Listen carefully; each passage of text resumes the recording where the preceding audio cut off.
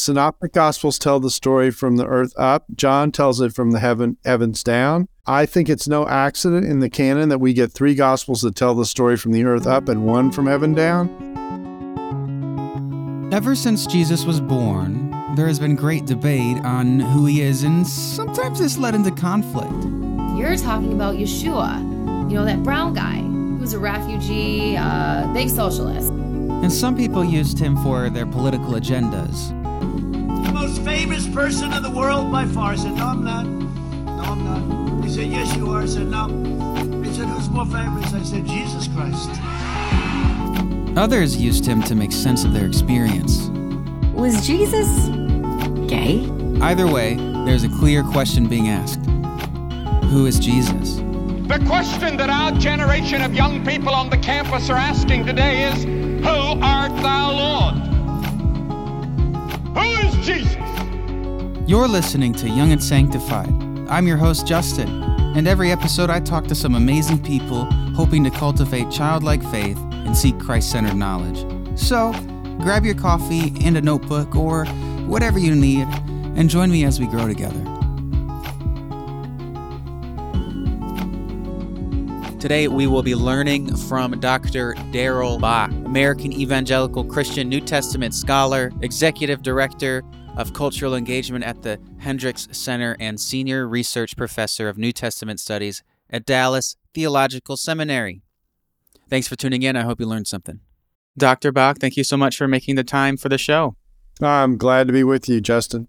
So the series that I'm doing on who is Christ or Christology, I decided to start with the Gospels because I think that's what regular day people are most familiar with. So I think a good place to start is just hearing how you define the Gospels. What are they, and why do they share different themes of Jesus? Well, the Gospels are a literary genre that the New Testament created to discuss the life and significance of Jesus. There are ancient biographies, which means that they're not modern biographies. So, for example, we don't know a whole lot about Jesus' childhood, what made him the way that he was in one sense. We certainly don't have any physical description, the characteristics of it that certainly would be part of a modern biography, along with the photos of who, that we're talking about, that kind of stuff. No, this is strictly about what this person taught and what their example is all about, what there is to learn from knowing about their life. So that's what the Gospels are. Some people distinguish between the Synoptic Gospels and John's Gospel because the Synoptics present Jesus, I say indirectly, I actually say they present him from the earth up. They start with categories that we're used to and we watch it dawn on people who Jesus is. John's the exact opposite. John tells us from the very first verse who he's thinking Jesus is. In the beginning was the Word was with God, and the Word was God. This is CNN. I mean, from the very first verse what John is after. And therefore, the church likes John versus the Synoptics in thinking about Christology. And one of the burdens that I have in my teaching is to appreciate the Christology of the Synoptics, because the Synoptics present Christology for people who have no clue who Jesus is and who need to understand who he is. And so I say, the church has a very difficult assignment. It argues that Jesus Christ is the only person in the billions of people who've occupied the earth throughout history who is also God incarnate. Okay, there's no other example of that in the way we think about people. I mean, we might give them the appellation God, and in the ancient world, they gave people the appellation of God, but that's not what's meant by who we think Jesus is. And so that's a complete unique category. How do you create a category for people who don't have that category? Jesus is the unicorn in that sense. And so how do you do that well? And the church is so used to its own PR and to its own existence that it assumes that language, but it doesn't think about it. Can you that last sentence, I think that was pretty dense. Can you, yeah. Well, my point is, of course, Jesus is the God-man. That's what the church has always said that he was, but we don't realize how strange, in some ways, that strikes a person who's never darkened the door of a church, who's never been around the church, who doesn't know Genesis from Malachi, And I'll just say as a side observation, that's many people in the world. Yeah, I mean, that could also be many people in the church, just not being able, biblical illiteracy. Exactly right. Yeah. What can we learn about like the formation of the Gospels? So they offer distinct, as you show in a lot of your work, offer distinct Christological ideas. So how are we supposed to understand that? I know there's debates on that and stuff, but I'm curious what you think. Right. Well, I think what we have to do is recognize that different audiences have different needs. And so you get different emphases depending on, for example, a Jewish audience had a sets of concerns about the Torah and the law that Gentiles haven't even thought about. They might even know what the Torah and the law is. So that's going to impact the different. I tell people that if you want an analogy for the Gospels, it's like the NFL and instant replay. It's like the different camera angles that you get on a question of what's happening in the game. And certain camera angles are going to help you answer that question, and other camera angles aren't. And because they don't go there, they aren't positioned to go there, if I can say it that way.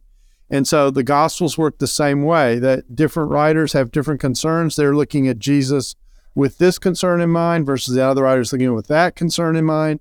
And so one gospel may not answer the question that you're asking, whereas the other gospel might well do that. Or in a few cases, they might be looking at the same question, but they may be looking at it even from different angles, and that may nuance what they're telling you about that space. And so the ability to be discerning about why we have four gospels, why they complement one another and they don't just duplicate one another is important. Got it. Okay. That makes a lot of sense.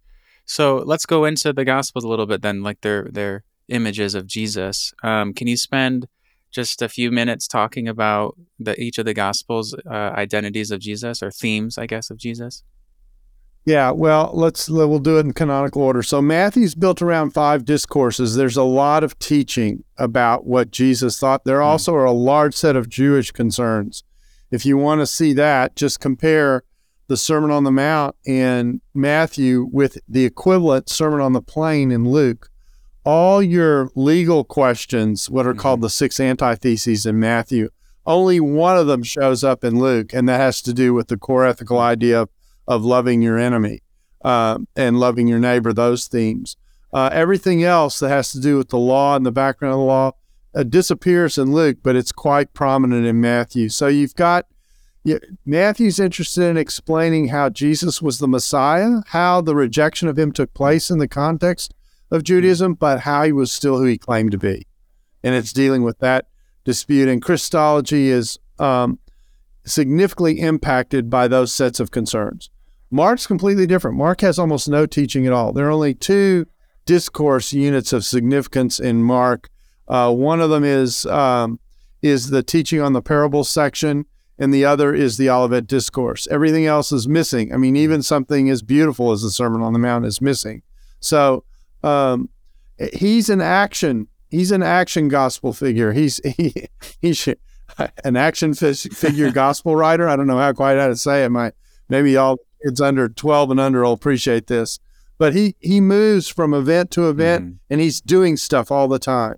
And he's showing who he is. Actually, all the synoptic gospels have Jesus talk less about who he is and have him show who he is through what I call cultural scripts. These are things embedded in first century culture that the writer doesn't have to explain, the original reader didn't have to have explained to them because they lived in the culture. And so they got the full point of what was going on. Whereas in our world, we probably have to explain what some of these cultural scripts are and what they mean for the depiction of the story. We can come back to that if you want. Luke is, Jesus again is a consummate teacher, but he's a consummate teacher with concerns on the full world, on the Gentile world. Whereas in Matthew, when we get Isaiah 40, we stop with the idea of be prepared for the one coming in the wilderness, that idea. In Luke, it goes all the way down, and all flesh will see the glory of God. It goes down 2 more verses to get that universal feel. The genealogy in Matthew goes back to Abraham. The genealogy in Luke goes back to Adam. So you've got that universal Gentile emphasis that you have all this teaching. Fully 50% of the parables that we know about from Jesus come only in Luke. So there's a teaching emphasis in what he's doing and in what he's emphasizing. There's a very structured geographic emphasis in Luke Acts as a whole. We start off in Jerusalem, we go to Galilee, we watch Jesus' journey to his fate in Jerusalem. In fact, that's almost labeled a journey to Jerusalem section of the gospel. He dies in Jerusalem, the gospel goes out from Jerusalem and eventually hits the ends of the world. So there's a geographic structure in organization to Luke Acts that's important to the way it tells its approach to Jesus. Even though all these gospels that I've mentioned, the first three, overlap in significant ways in terms of what they teach, they also do distinctive things that mark them out as doing unique things as well. There's more ethics in Luke. There's more focus on the marginalized in Luke. There's more focus on women in Luke. So Luke is doing a lot. I often joke that conservatives like Matthew and liberals like Luke. And they're both in our Bible. So put that together. And then we come to John, and John is what I call the gospel upon further review. In other words, this is John looking back at the significance of everything. And at spots he says, I'm telling you this event, but we didn't get it at the time. Okay? So, for example, when Jesus rides in on the donkey in what is often called the triumphal entry, it's actually the atriumphal entry, because he isn't greeted as the figure that he purports and presents himself as being. Anyway, in the midst of that text, when the allusion to Zechariah is present, John makes the point, we didn't get this at the time. This is something we understood later upon further review. So John is bringing out and making explicit what was implicit in the Gospels, but is at the core of what the message of the gospel is. So that gospel is what I call from heaven down. Whereas the first three gospels are from the earth up, and you watch it dawn on people who Jesus is. From John, from the first verse who he is. He's come from heaven. He's a pre-existent word who's become flesh. And from the get-go who Jesus is in terms of Christology. So the church gravitates towards John because it does all our heavy lifting for us. But the average person who needs the gospel as explained in the synoptic gospels, because they aren't where John is in terms of understanding who Jesus is.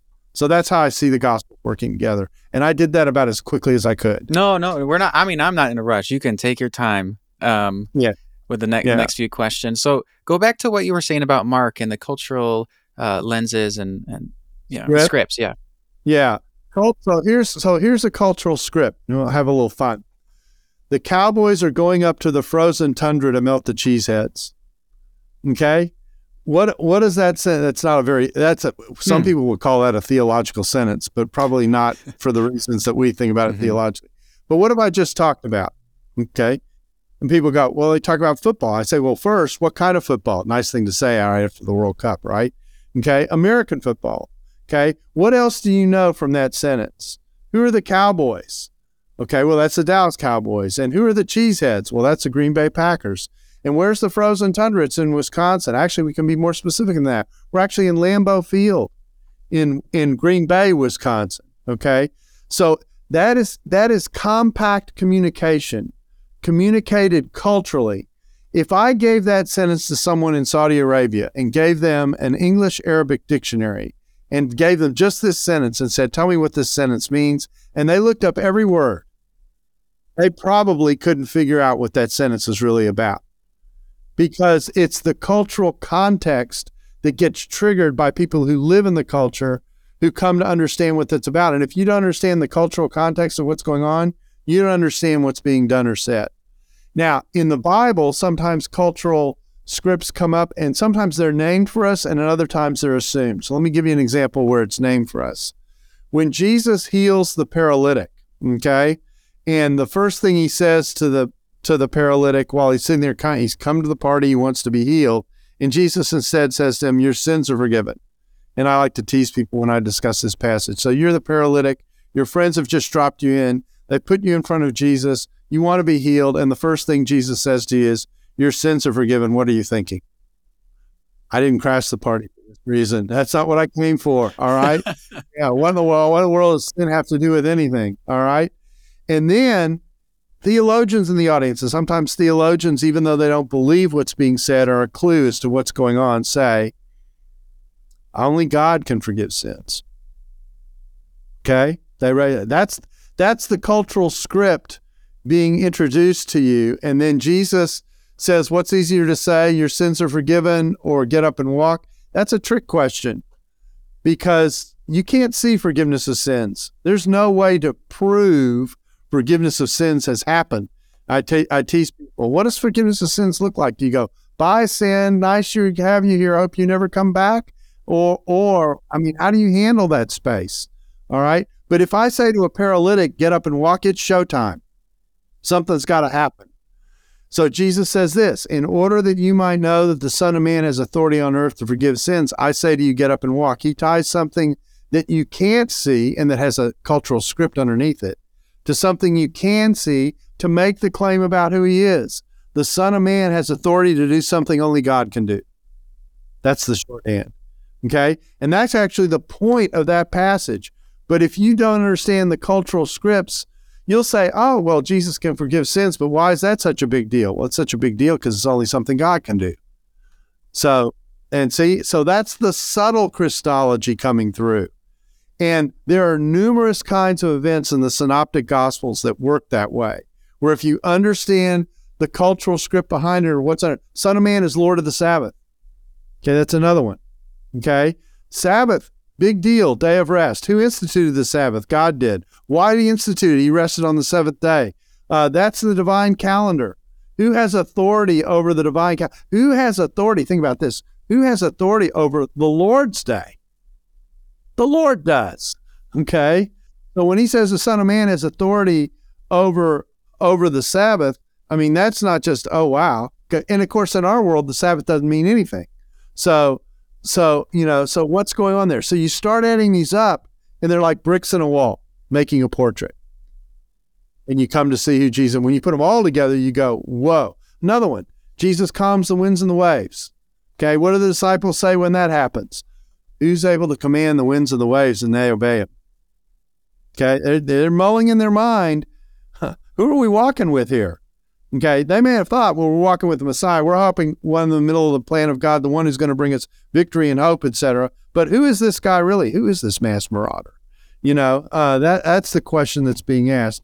And you start to put another one. Lord's table. This is one of my favorites because people never think about it. Lord's table, the Last Supper. Okay, actually a Passover meal in all likelihood. Okay, certainly in the Passover season, already has an established liturgy. That liturgy is in the Torah. It represents the initial act of salvation that formed Israel, etc. Big deal, okay? And he changes the liturgy. Who has the right to totally change the liturgy of something that's in the Torah? Oh, interesting. Okay? All right? So you start to add all these up together. He cleanses the temple, okay? He goes in and he cleanses. The first act is a Messiah. He walks in and cleanses. If you don't know the cultural script that the Messiah was not only coming to bring victory over the Gentiles, but he was coming to purge Israel, okay, you might miss why he went to the temple and did that. You would know, it's a prophetic act, okay? He's doing what prophets do. No, he's doing what the Messiah is supposed to do. So those kinds of things. And the Gospels, Synoptic Gospels, are loaded with those cultural scripts. Another one, having not to do with Jesus, but tells you a lot about him. John the Baptist, this is only in Luke, this detail. The passages in all the passages where he says, I am not the Messiah. I only baptize with water. The one coming after me is going to baptize with spirit and fire. The axe lies at the root of the tree. That's in all three of the Synoptic Gospels. But Luke tells us that the reason John said that is because the crowd was speculating as to whether he might be the one to come. So actually what John is telling you is, how do I know who the one to come is, and what will be indication of the new era? The indication of the new era will be the one who brings the Spirit of God to the people of God, who invokes the new covenant. And there's either another piece that's a cultural script. He says, I'm not worthy to untie the strap of his sandal. Now, the cultural script is, in Judaism, a Jew was not supposed to become a slave, but if they did become a slave, there was one thing they were never supposed to do, and that was to untie the strap of a sandal in order to wash someone's feet. And here is John the Baptist, who is a prophet, pretty high up on the religious vocational ladder, like way up there. And then Jesus said about John, just to make it more exciting, there's no one greater born a woman. Okay, so like that ladder is high and he's at the top. All right, but the difference between him and the one to come is such that he's not worthy to perform a task that was viewed as too demeaning for an Israelite slave to perform. Okay, that's telling you a lot. Okay, that's telling you a lot about who this Jesus is who's around the corner in the story. So that's how the Synoptic Gospels do their work. And you can miss it. I mean, you can blink and miss it if you don't know the cultural scripts that are at play. Yeah, no, that makes sense, because I recently read about I'm going to use your term, cultural script of the healing on the Sabbath. And I like the whole rabbinic debates about whether or not it's good, to save a life on Sabbath. Right. You want to talk about that one as well a little bit? Yeah, that's another one. I mean, that's another one that theoretically the rabbis would allow in life and death situations an exception to be made on the Sabbath. But look at how far you have to push that in order to get that. You can't heal on the Sabbath. I mean, we have a passage in Luke where it says there are 6 days to heal, but not on this day. Okay. Meanwhile, and then there's the debate that they say, where they're suggesting this is a violation of law, and Jesus says, what better day to heal than on the day when you're honoring God? I mean, he has the exact opposite view. So, and he's Lord of the Sabbath. Remember that little whisper coming earlier in the gospel? So he's allowed to say this. So those are the types of tension points, cultural realities that the reader and the writer share because they live in that world, that sometimes we miss. And therefore we miss some pixelation on what's happening in a passage. We're operating at 320 instead of 4K.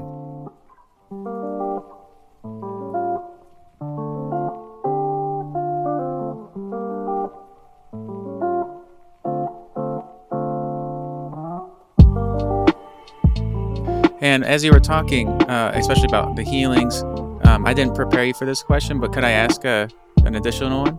Yeah, sure. If you don't want it, I can always edit it out.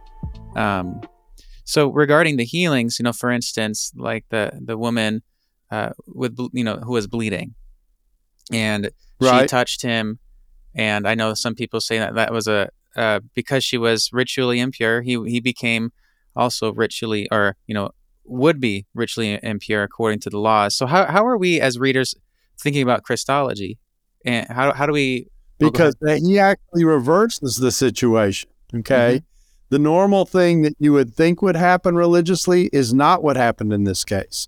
His power was so great and so total, she became clean, and he was never unclean. And so it's the exact reverse of what you would expect, and that's actually part of the point. I have come to reverse the situation you find yourself in. So he's incorruptible, indefiable. Okay. Exactly. So it's not that he broke the Leviticus laws; it's that they don't. Well, he may have broken the Levitical law, but he's in charge of the Levitical law. It's his law. Interesting. I never thought about. Yeah, it's his law. Yeah. Fascinating. Okay. Huh. Yeah, because I personally, I've been wrestling about Jesus and how he interacts with the laws, and like not changes them, but kind of takes them deeper. Yeah, you mentioned that the antitheses. That's right. I've been really meditating on those lately.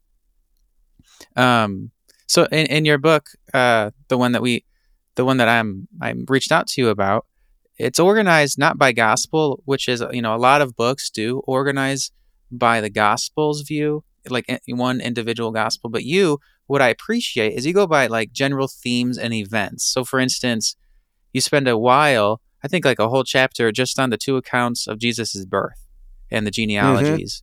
The way this is structured, it's actually structured around a synopsis. You'll notice there are references to Alland and Huck and Greven. And what I'm trying to do is to lay out the tradition in the sequence in which the tradition lays itself out, putting all the gospels together, which can be confusing for people.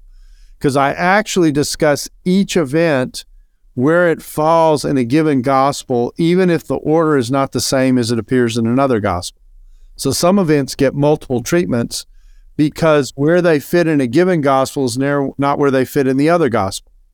And I'm trying to look at it from that angle when I do it. So this isn't quite trying to make the gospels into one gospel, but it is trying to play with the way the tradition has been structured between the gospels.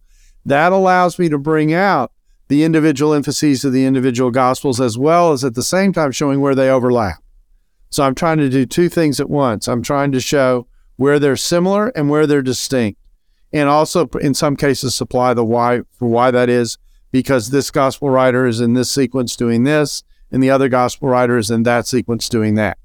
And so that's the structure. That's actually hard in some ways. There have been times when I thought to myself, Mark Strauss has written a wonderful book on the four gospels, and I said, that's another way to do this, and that's actually easier for the reader in many ways. It is, to just stay focused on one gospel at a time and then maybe put it all together at the end. I decided to mix them side by side because I wanted to show people the relationship that exists in the sequencing of Jesus's life within the tradition itself. That's what I was actually trying to do. Okay, that makes sense. So can you talk a little bit about like the genealogies and their importance?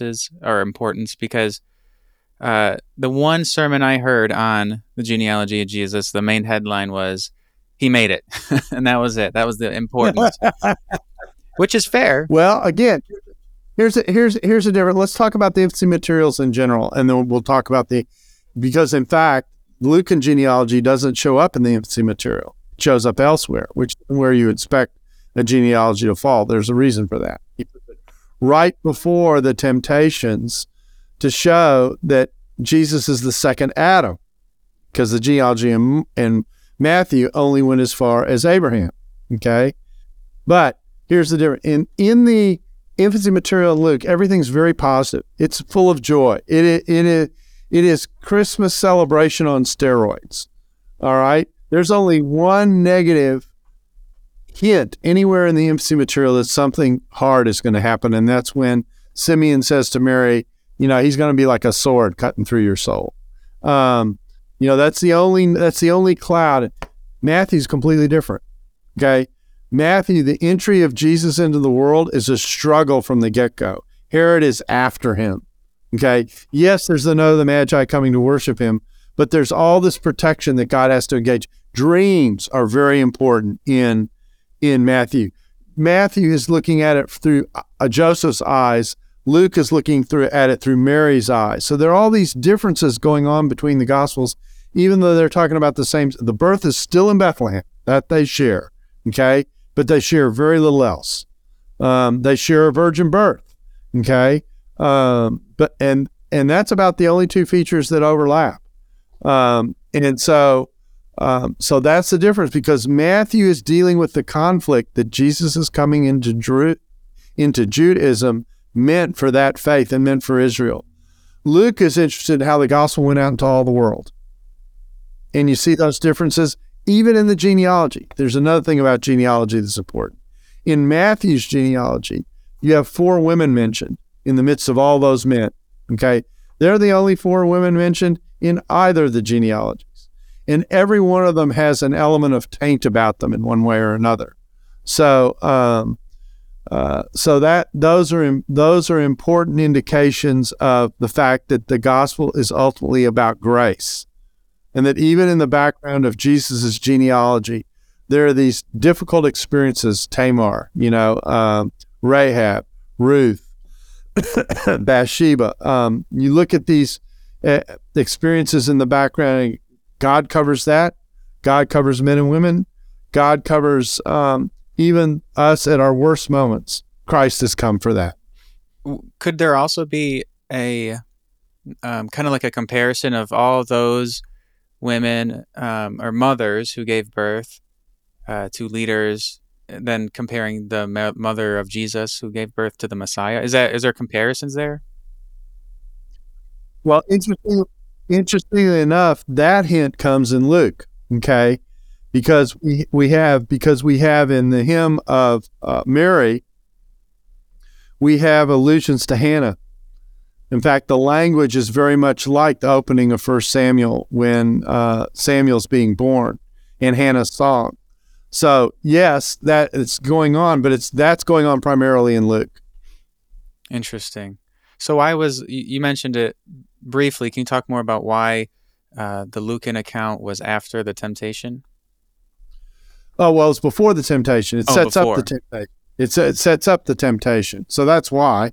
Because now Jesus is going to be tempted by the devil. Well, Adam went through that experience. He didn't even get to the second inning, So he went down pretty quick. It was a technical knockout in the first round. All right. And Jesus took him to the end of the match and took care of him, so much so that Satan fled at the end. So it's setting up the contrast between first Adam and second Adam, and that Jesus is qualified to do what Adam failed to be for us. So I'm just curious, why do you think that Luke omitted the women in the genealogy, but Luke's account is very aiming towards the inclusion of the Gentiles?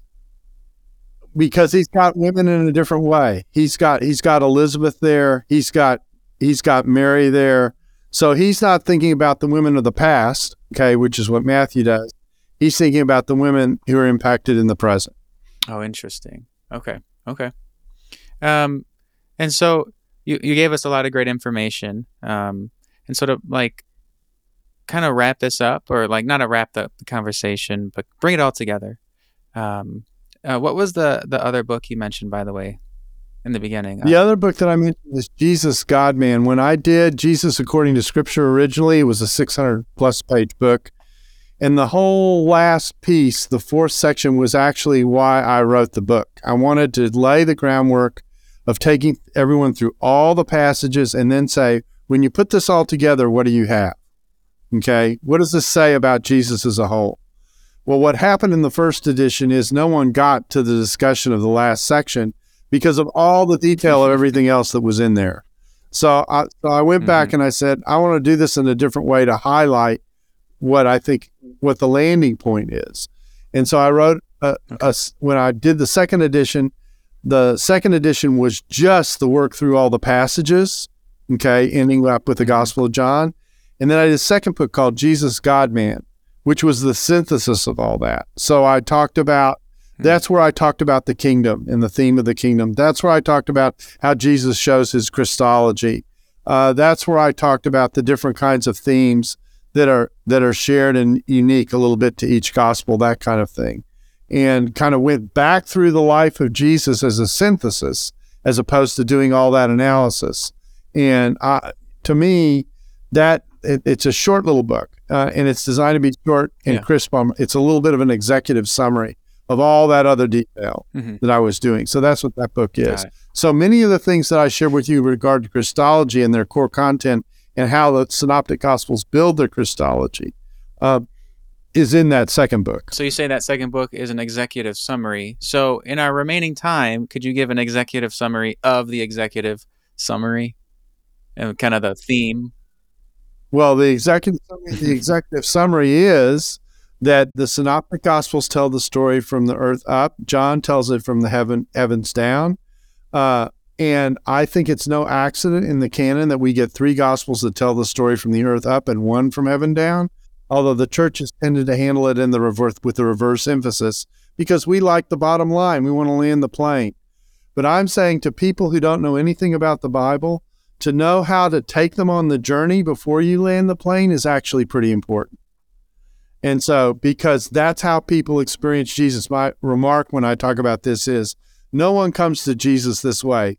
They're born, the doctor gives them the swat of life, and they go, wah, wah, wah, Jesus, the second person of the ontological Trinity, wah, wah, wah. No one comes to Jesus that way, okay? At some point in a person's life, if they come to understand who Jesus is, someone sat down with them and explained the uniqueness of Jesus to them, and they had to create a category they didn't have in their mind. And so God does this 3 times, 3 different ways, okay, in the hopes maybe they'll get it, okay? And then John is the summary and says, now let me tell you what I said.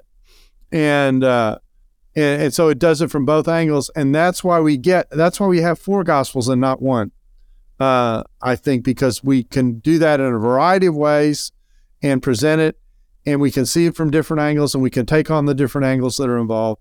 And then what we get is that the Christology of the synoptics equals the Christology of John. We just took a different highway to get there. So now the final question, and I'm really curious about this, because you mentioned Dr. Mark Strauss. I actually interviewed him a few weeks ago, and he gave an interesting answer. So how are modern readers supposed to navigate the different representations of Jesus? Some people try to blend them all together, and some people try to stick to the text. So how should we approach this? I think you do a little of both, and you need to realize what you're asking when. So I think you do them. They're presented separately. They need to be appreciated separately. Sometimes when we teach and preach the Gospels, we preach and teach what I call gospel stew. So let's say I'm in Matthew, okay, and because there's a parallel in Mark and Luke, while I'm talking about Matthew, I'll put a little salt, and that'll be Mark, and a little bit of pepper, and that'll be Luke. Okay, and I stir it up, and I give you the whole. The danger of that, or the problem in that can be, is that it might water down the emphasis that you're getting from Matthew, and you may not even see it because you're looking for what they share. Okay? And so what you want to do is you want to be able to recognize this is what the Gospels share, and this is where each is distinct. You want to ask both sets of those questions. And so sometimes the best way to see this distinctness is just to stay in the Gospel. I call this the difference between reading vertically and reading horizontally. Reading vertically is reading the Gospel on its own terms. Reading horizontally is putting the Gospels next to one another and seeing what they're having to say about the same kind of event, that kind of thing. You need to do both. Because in doing that, you will see both what they share and what is distinct, and both have value. So when you think about who Jesus is, you're reading it to put the whole picture together. The only way to put the whole picture together is to do both of those steps. And the only way to appreciate why you have each book in the canon that you do is to understand what they each distinctly bring. So you're looking for the distinctions on the one hand and what they share on the other. They have the same bottom line, okay? But they get there in different ways, and those different ways help us with different sets of concerns. So the differences, they shouldn't be a concern for, new readers or... In fact, I argue this is actually how I do my teaching on the Gospels. My premise is that most people are intimidated by the Gospels because of the differences. And I'm sitting here going, no, what makes the Gospels valuable is understanding how the differences work. Yeah, no, that makes sense. I mean, that's what we've been talking about this whole time, of the value of the differences. Exactly right. Wow. Yeah. Okay, well, I do appreciate your time and your expertise, and I know it was a little bit of a waiting game for us to get connected, so I'm so grateful. No, I'm glad to do it, Justin, anytime. This is great, and all the people who you interview, most of whom I probably know, greet them. I will. Awesome. Thank you so much. You're welcome.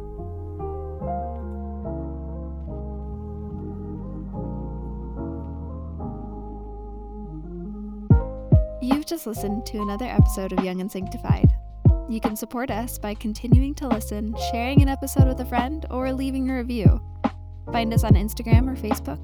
And if you'd like to leave some feedback, you can reach out to Justin personally through his email, which you can find in the show notes. Your feedback helps us grow as a podcast. Until next time, friends.